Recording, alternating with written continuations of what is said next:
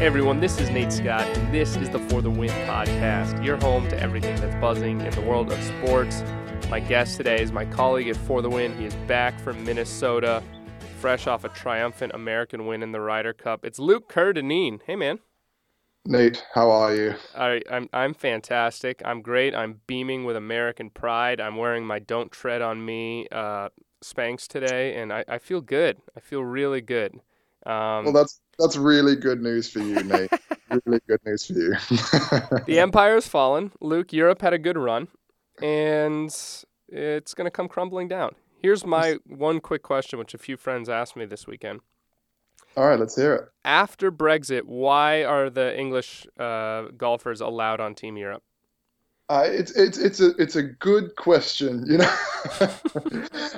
Yeah, I know. I mean, come on, Brexit means Brexit, right? We need to secede from this entire thing. I think it's fair to say. Yeah, England can play by itself. They can petition to maybe be the third team, but I don't know why these Spaniards and Swedes are allowing this. I for one wouldn't stand for it.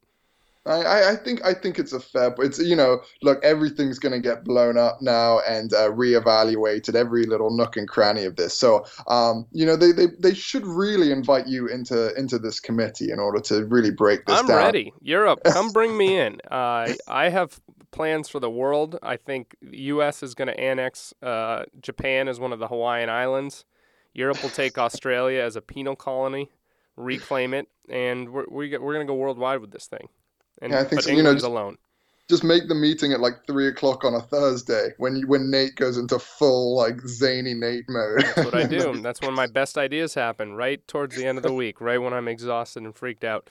Anyway, that's not what we're here to talk about. We are here to talk about the Ryder Cup, which the United States won demonstratively. I'll use as an adverb, winning 17-10 over Team Europe. Sort of an anticlimactic finish. One when Lee Westwood had a lovely little meltdown, and Ryan Moore, what did he do? He sort of just putted and ended up winning after Westwood, I don't think, had a meltdown. Ryan Moore hit an unbelievable fairway wood on, what was that, on 16? Yeah, on the par 5. On the par 5, ended up, he eagled that hole. And he just sort of, it wasn't as much as a collapse from Westwood as much as it was just sort of a continuous backslide, and this is what was with Westwood now. We were talking about a little before the show. There was a point where if he was going to win his majors, he would have won them by now. He was one of the best players in the world without a doubt, and he just never did, and that's clearly taken a toll on his mindset. And now, every time he gets under the gun and he needs to do something under pressure, he just kind of flinches, and that's exactly what we saw. That was a big turning point. He was kind of one of those matches where if he would have pulled out a win there, the conversation or the feeling around the place would have been a lot different. But he didn't, and that kind of just gave way to this huge tide of American momentum. Absolutely. So Ryan Moore wins it for the Americans. I'd argue, and I think you'd agree with me, that the match was actually won earlier that day when Patrick Reed somehow held off the human fireball that was Rory McIlroy to win the first match. And I think when that one ended, the writing was on the wall. Europe knew it was over. I think so too. It's interesting. I wrote about this before the Sunday singles matches. I wrote about it on Twitter the night before too. I said, look, I get that it's fantastic spectacle for golf to put Patrick Reed playing like he was against Rory McIlroy playing like he was. But if I'm Davis Love, I am not. I want my Patrick Reed card to be a sure point. You only need 5 of them at that point. So I wouldn't have taken the risk in potentially getting 0 points out of one of my best players simply because he went up against, as you said, the human fireball that is Rory McIlroy. But look, he took that risk and it paid off. I mean, he sort of went number 1 receiver versus number 1 cornerback, to use a football analogy, and it completely dislodged everything Europe was trying to do. Like every bit of momentum for a European comeback was going to start with Rory McIlroy, and Patrick Reed went in there with his red, white, and blue and just crushed it all. It was so. I'm not sure it was the best tactical decision, but it worked out well. And man, what It an was incredible match! it was a very American sort of tactical decision, you know? It's just sort of like I'm putting my best guy out there, you put your best guy out there. We're going to punch each other in the mouth, and whoever's still standing is going to win the Ryder Cup. And Davis Love was like, "Let's do it." Like Patrick, and you had to know Patrick Reed wanted it. And I think it all came to a head. You wrote about this. Shane Ryan who was on the podcast last week, wrote about it really well at Golf Digest. I believe it was the 8th when they both hit those outrageous birdie putts, one after the other. You could was that the 8th? Was that the 8th hole? That was the 8th hole, yeah. Yeah, and Rory McIlroy hits a 30-footer, goes crazy, yells, "I can't hear you" at the crowd, and of course Patrick Reed then hits a 28-footer, and you could see McIlroy he kind of smiled and gave him a fist dap, and they walked off the green arm in arm, and you could see McIlroy. He'd given every single thing he had, and Reed was just going right there with him, and McIlroy was like, "All right, well, let's play these last 10 holes, but I just gave you my best shot, and you hit me right back." And okay, and Reed sort of had the mental stamina to outlast it, and Rory even talked about at the end of it. He was just broken. He was just broken down. He was tired physically. He was tired emotionally. Dealing with those crowds, which we'll talk about a little later, but dealing with those crowds, that pressure, him putting Team Europe basically on his back and just saying, "I'm the best player alive. I'm going to carry you guys this whole way. Even if none of the team really is ready for this, I'm going to do it." And by the end, Patrick Reed just warmed down, and you could tell McIlroy was just done.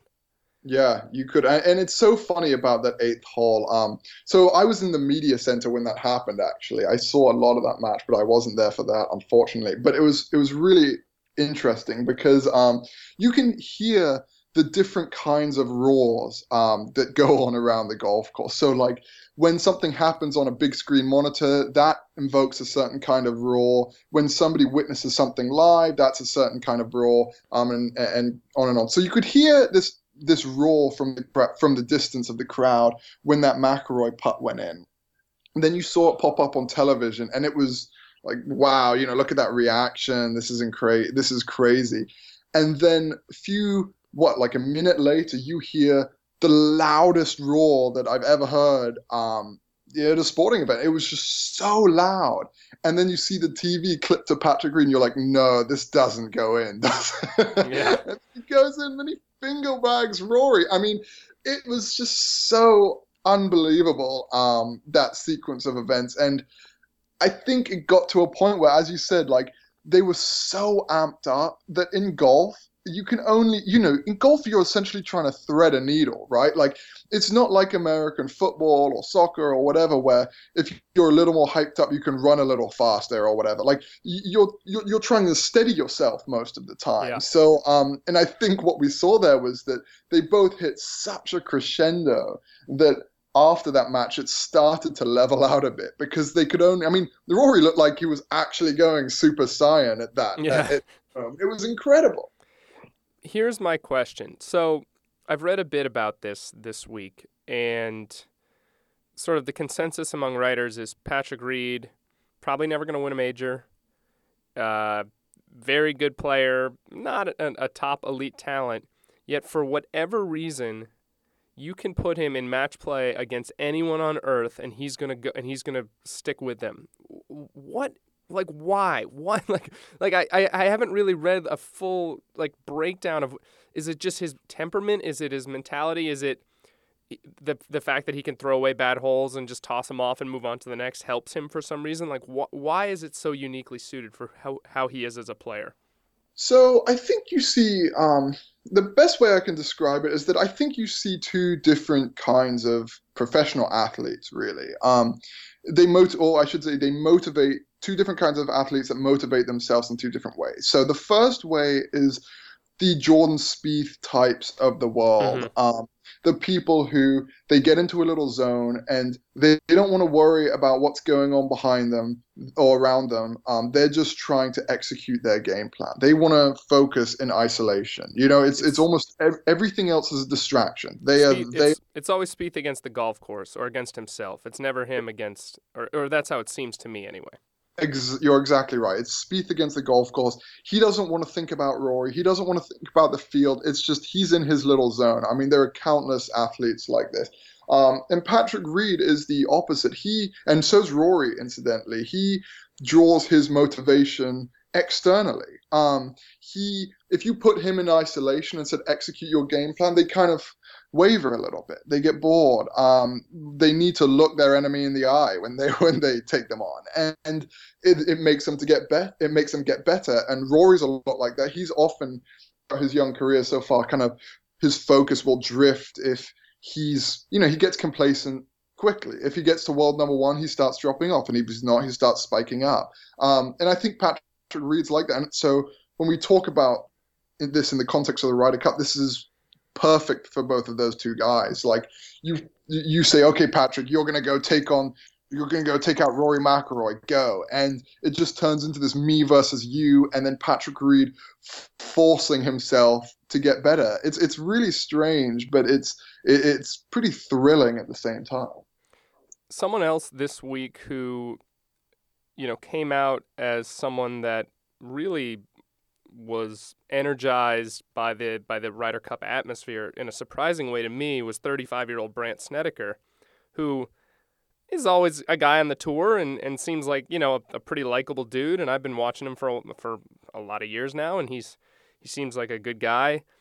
He was like man possessed this weekend, totally firing up his teammates, firing up himself, he really seemed to feed off the crowd, was kind of the unsung hero of this American team, was just, kind of really energized and was playing some of the best golf I've ever seen him play from someone that I had written off as kind of like nice addition to the team.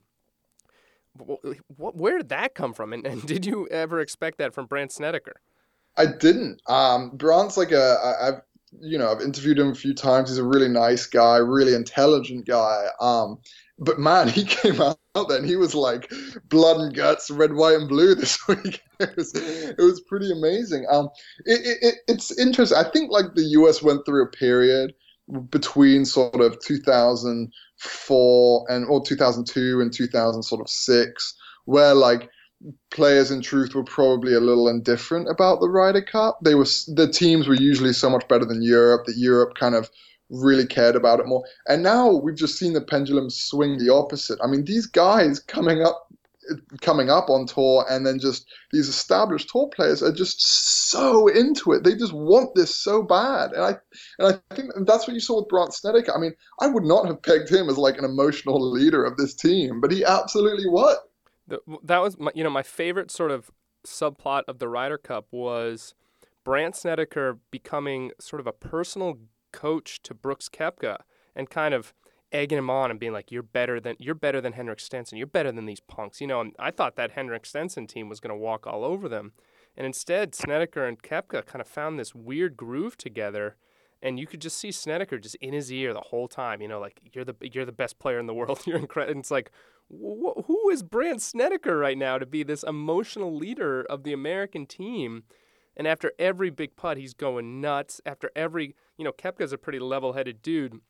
He's there jumping on his shoulders, getting in his ear. It was really cool to hear. And you could see Koepka being lifted up by it as the tournament progressed. And that's a team I wasn't pegging to knock off some good European teams, and that's exactly what they did.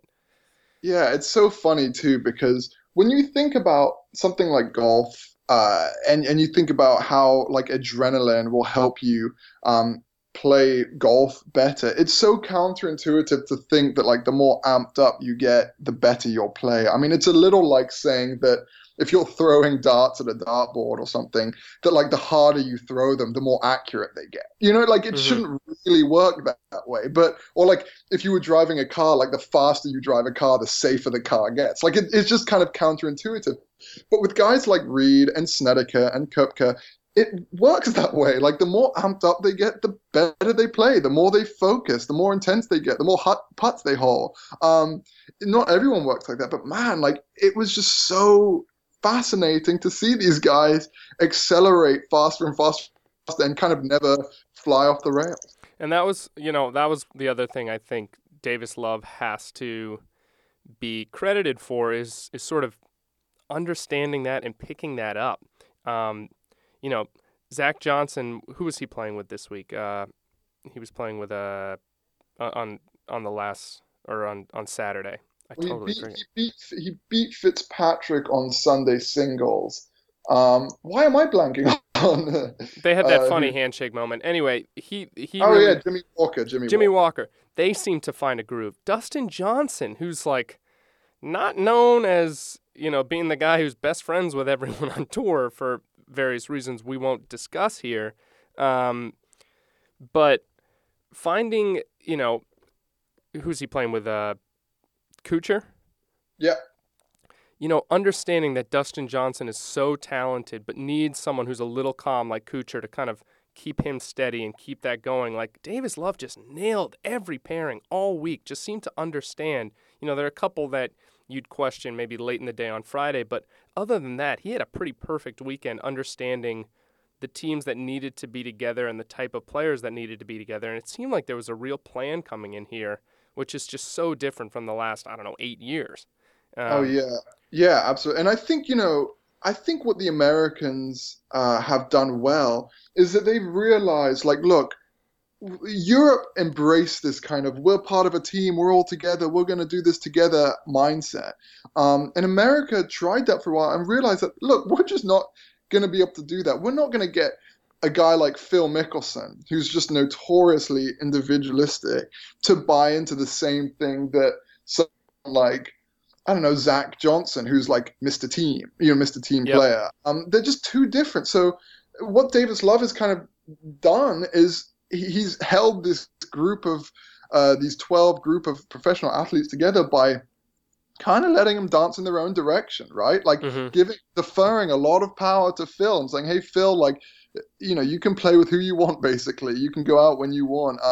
Hey, DJ, like, I'm going to pay you with this guy. And he wasn't an authoritarian at all. He didn't really like tell them this is what you do. He kind of pushed them in the right direction, and then he let things go. And I think that's one of the reasons why they won. He grouped like-minded. Like the reason why Spieth and Reed worked so well together is because he put them in a little pod, and he said, "Okay, guys, like you guys just go hang out together." And then lo and behold, the team chemistry became really good between Patrick Reed and Jordan Spieth. So I think the Americans have definitely hit on a little formula that works best for that.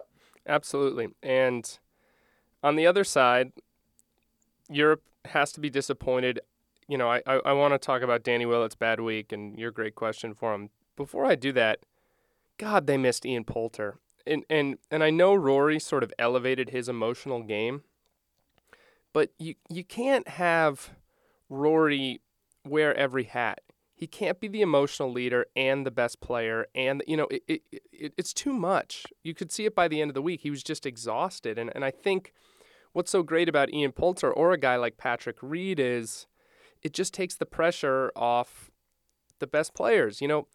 Reed made Spieth's life easier this week. He carried the emotional burden, so Spieth could just do his thing, and you could see Spieth. Reed maybe had more big moments. Spieth played phenomenally. And he was able to do so because Reed's the one there, screaming and getting the crowd, and Spieth can just do his thing. McIlroy almost had to be Reed and Spieth combined. He had to be the sort of steady team leader, best player, and also the emotional catalyst. And that's just a lot, which is why you need some sort of a secondary player, I think, to kind of come in and be that cheerleader, be that guy. And without Poulter, Europe, just no one stepped up. No one wanted it.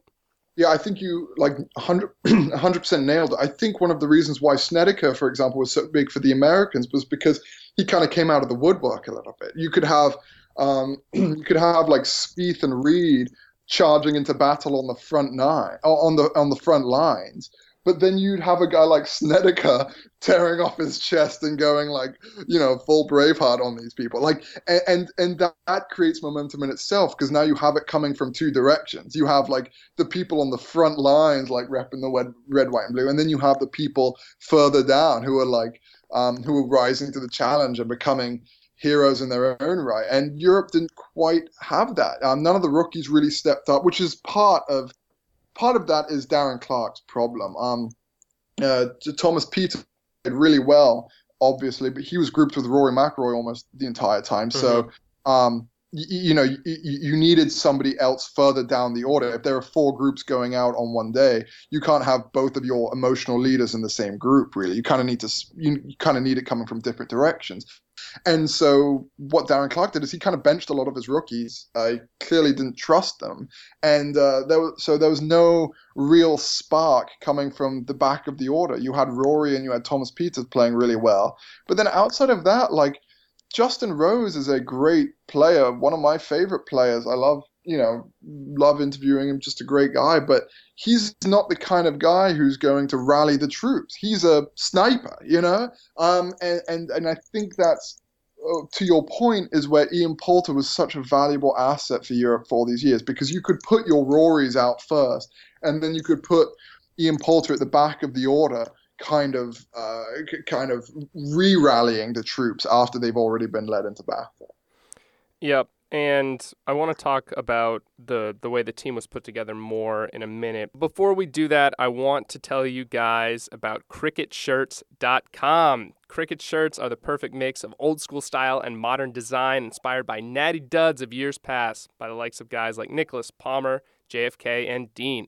It's better fabric, super soft, 100% certified organic cotton, which makes their shirts as comfortable on the 19th hole as they are on the 18th. Better fit, not too baggy, not too skinny. Better collar. They have removable collar stays, which help keep your collar looking crisp and new. No more bacon collar. Plus, no hassle, free returns and exchanges. They sent me their signature polo shirt in a beautiful navy blue called That's Your Boy Blue. It is fantastic, fits me well, and what the best thing about it, which Luke can attest to, is I can wear it on the golf course and then wear it out afterward and not look like a total ridiculous buffoon, which is the most important thing with a golf shirt. Absolutely the most important thing. I want a golf shirt that I can wear on the golf course and then to the office, and it's so classy and discreet that you fools don't even notice that I haven't even dressed up for you guys. And to dinner, Luke just wants basically one shirt that he can wear indefinitely. Yes, a self-cleaning stylish shirt. That would be ideal. Well, Cricket's working on that technology. I don't know if they have the self-cleaning yet. You might have to wash it every once in a while. But it is a fantastic shirt, and the collar stays are great. I like to wash my shirt and then not have the collar look ridiculous, which is awesome. I wore it last night to dinner with my fiance and her mom, and I got some compliments on it. So, loving Cricket. And you guys can get your Cricket shirt at cricketshirts.com/FTW. Cricket is spelled CRIQUET. Cricketshirts.com/FTW, and then enter promo code FTW at checkout, and you'll get 20% off your first purchase. Again, it's Cricket, CRIQUET, shirts.com/FTW. Enter promo code FTW and get 20% off your first purchase. Go do it. Let's talk briefly about that Sergio Phil matchup, which got lost in sort of the shuffle on Sunday and amidst all the narratives. I've never seen two dudes play golf that well at the same time. Best ball score, they combined for a 58, 19 birdies. It was just a joy. Just two guys who've been around for a long time, just meeting each other at the absolute top of the mountain. And I'm sure there were little, mumbled side bets here and there because it's Phil Mickelson. So of course there were. I couldn't believe how good that was. Oh, it was incredible. 19 birdies between them. I know. Phil Mickelson shot 63 and lost. And didn't win. Yeah. It's incredible. Like, it's one of these things in match play. I believe they would have each beaten every single other person in the field on the day. but didn't because they happened to be playing each other. I mean, and look, there's an element of this where they each, at a certain point, they each uh, got each other playing better. But man, like I think you're right. It was certainly a little lost, but it was in terms of score, one of the best Ryder Cup matches ever. And what I love so much about it is they talked to the two guys after, and I was expecting, you know, well, it was just a pleasure to be out there today and playing with a guy like Sergio, blah, blah, blah, blah. Phil was ticked he didn't win. He was angry. Like he couldn't believe it. He was sort of, you could see he was sort of angry at himself, even though he just shot a 63. Like Phil, you've done all you could, man. You raised your game to the highest level, and someone met you there, and you could see he was smarting a little bit. He was not pleased, and Sergio at the same way was a little greased at the crowd, wasn't very happy that he hadn't won, thought he should have done better. It's like that's what I want. That's awesome. That's fantastic. Like I love the lovey-dovey stuff too, and that's fun. But it was cool to just see two guys absolutely play the best golf of their lives, meet each other, tie, and decide that, and neither of them felt happy about it. Yeah, I mean, look, these guys, these professional golfers, professional athletes, they're just wired differently than us. I mean, Yeah, if me and you went out there and we tied after each shooting 63, which is highly likely, I think, if yeah, the absolutely. This is mini there golf, but anyway, continue.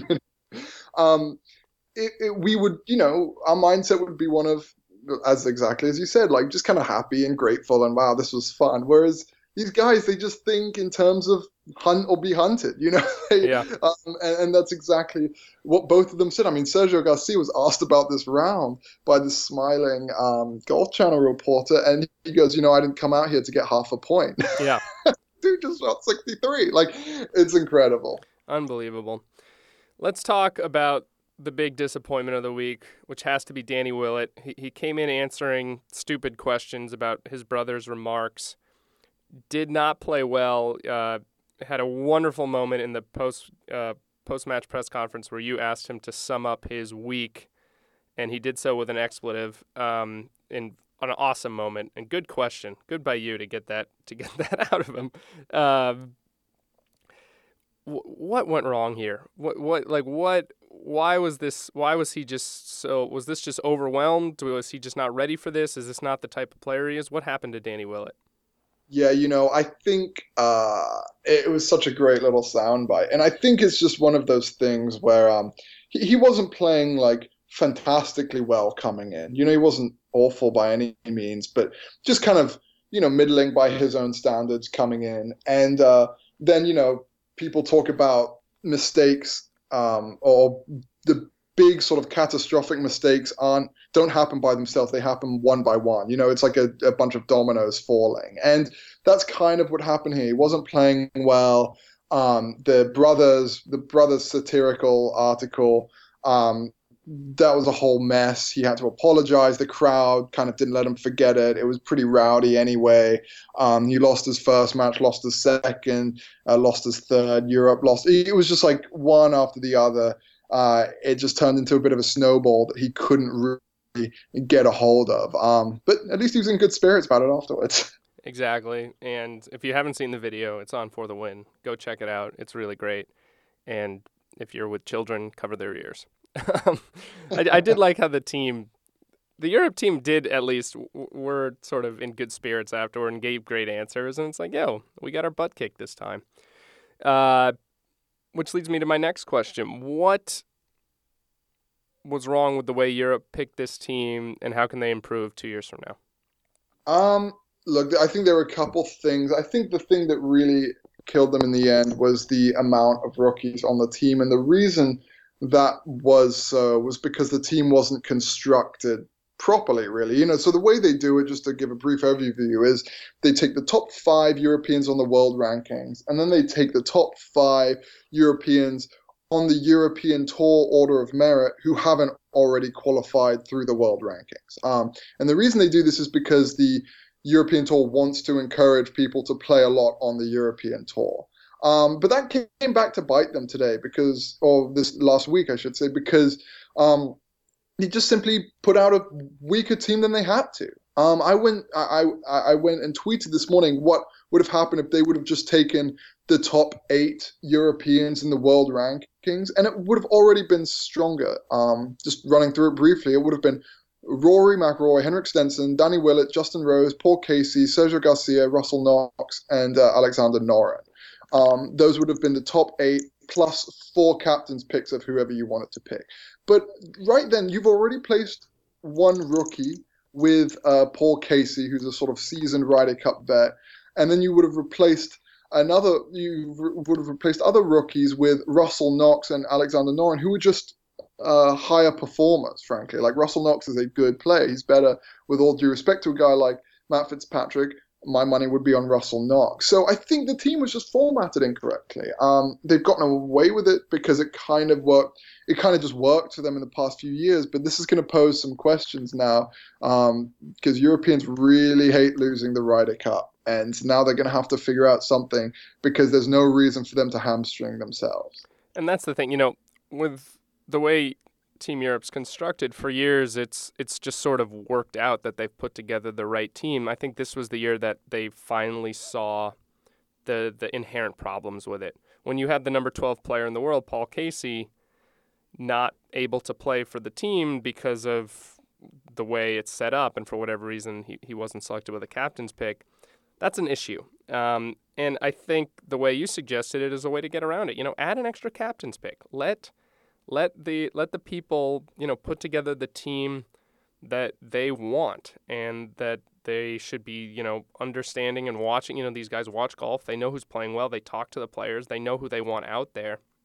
To give someone an extra captain's pick isn't a bad thing.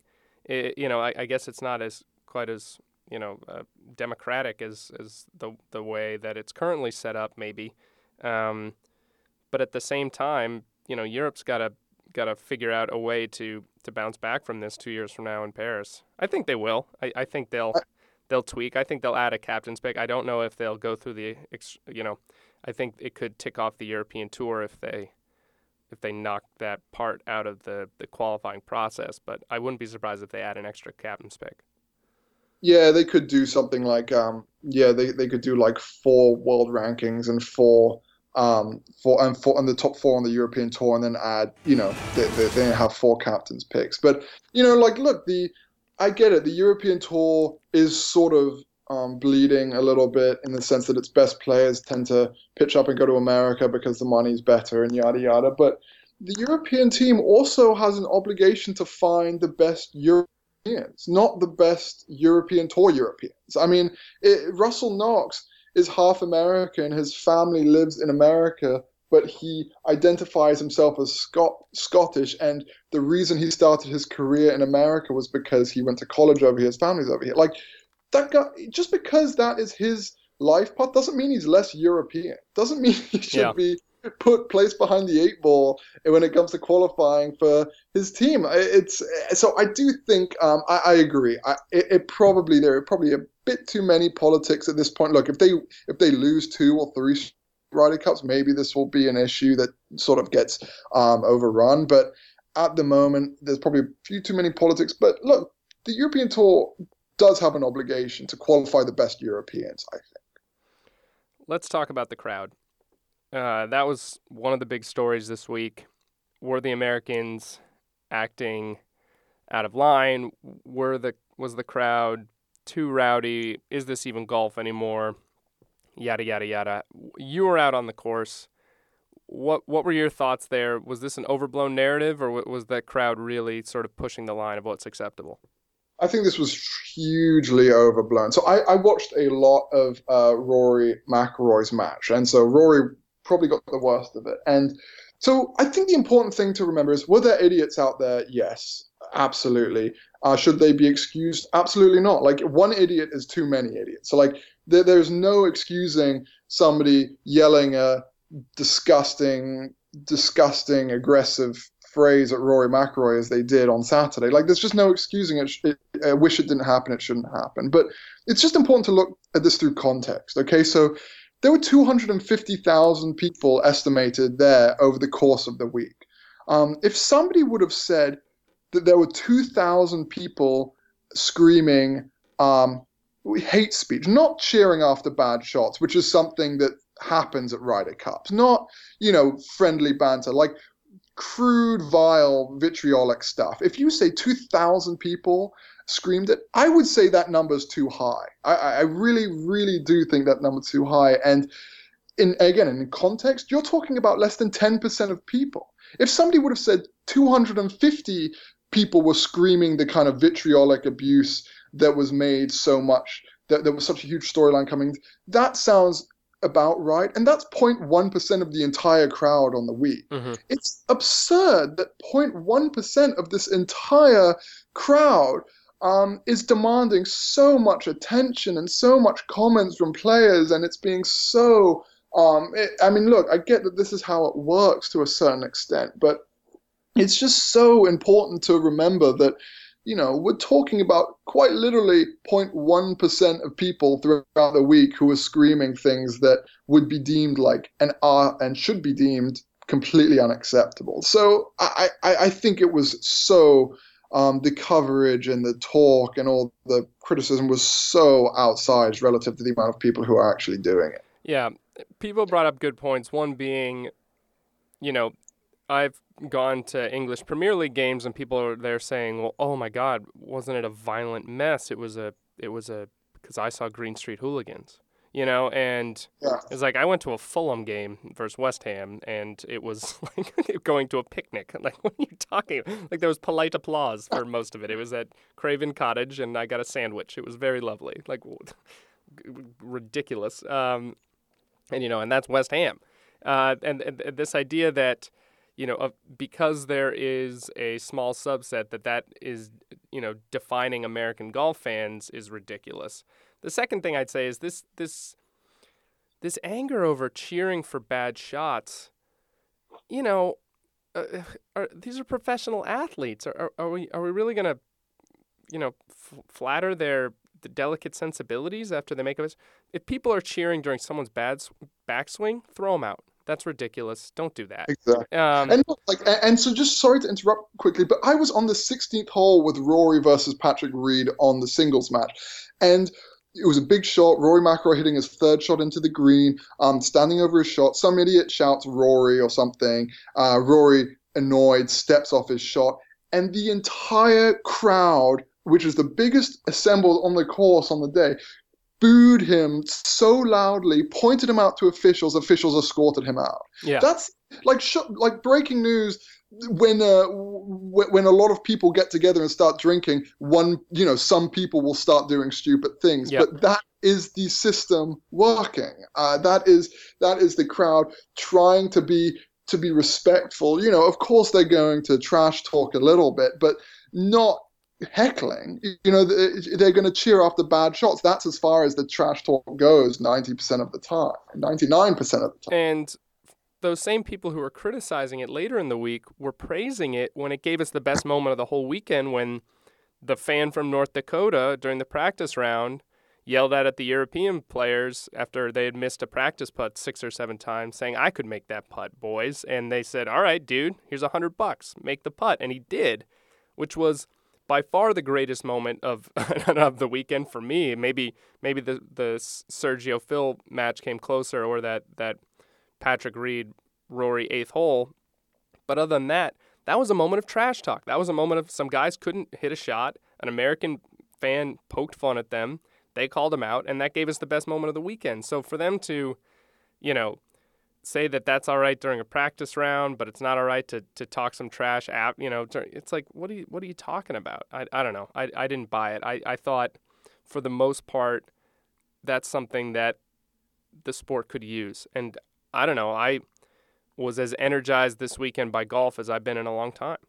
Exactly. And look, the part of the problem is because people aren't defining what they think should be acceptable. I mean, there were a few times where like Rory was walking down the fairway and the crowd was saying like, Rory, Rory. They would chant. That's fine, but that's fair game. This is the Ryder Cup. This is the one time where golf turns into a team event.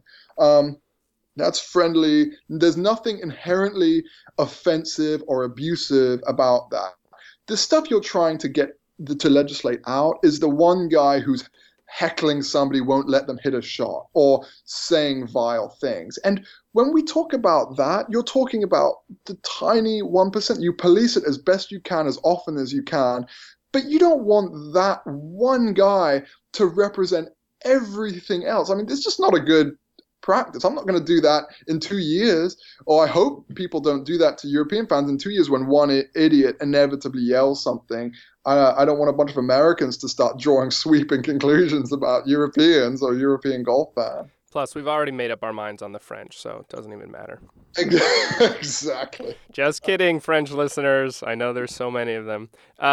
Luke, dude, this was a fun weekend. I'm so glad you're back. I'm so glad you were there for us.